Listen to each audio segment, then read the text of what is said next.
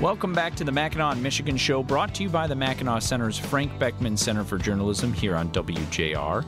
I'm Kelly Cobb. I'm Jarrett Squirrel. And repealing right to work consistently seems to be on the Democrats' agenda as they take control of Lansing this year.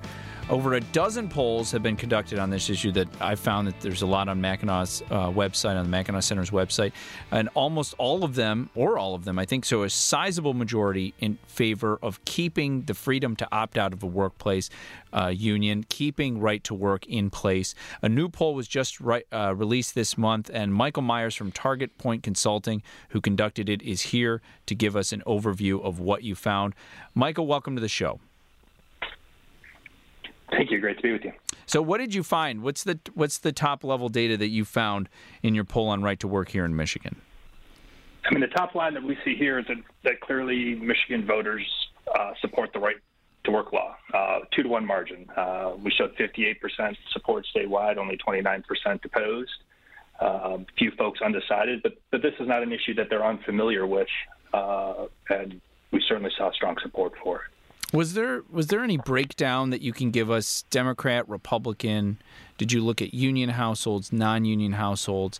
Can you parse through some of the data for us on if there's any segment of the population that stands out as being more supportive or less supportive than others?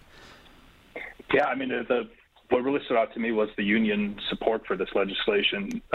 Just about 60% of union voters support this legislation and see value in it. They're no more interested in being forced into unionization than just about anybody else.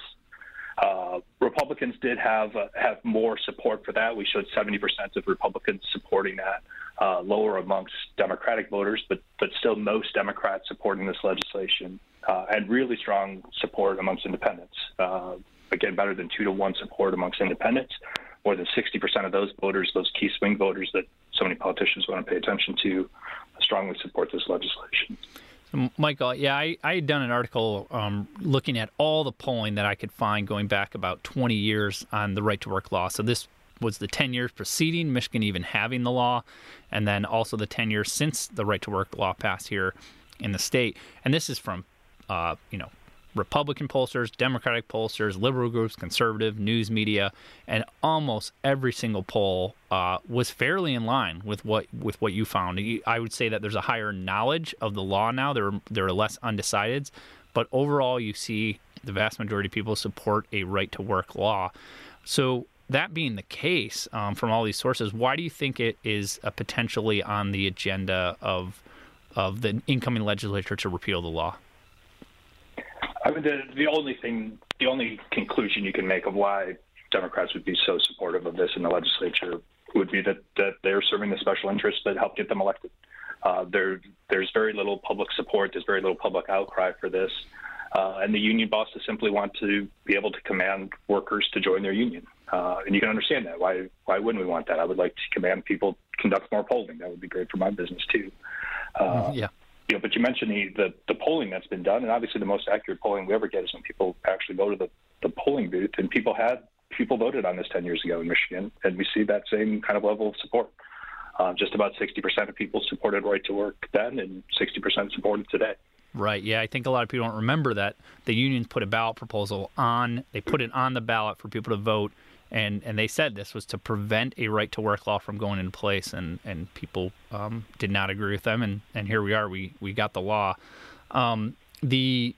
The other part of that I was really interested in is are you doing some polling statewide? Did you look at different parts of the state or legislative districts and the polling on how that breaks down? Yeah, we looked across, obviously, the entire state. This is a statewide sample. Every media market that we saw in the state was supportive of this, whether that was the Detroit market, the Grand Rapids market, the northern Michigan markets. All of them showed strong support for this legislation. And we did go down and conduct a lot of individual district polling, too, to see how that looked.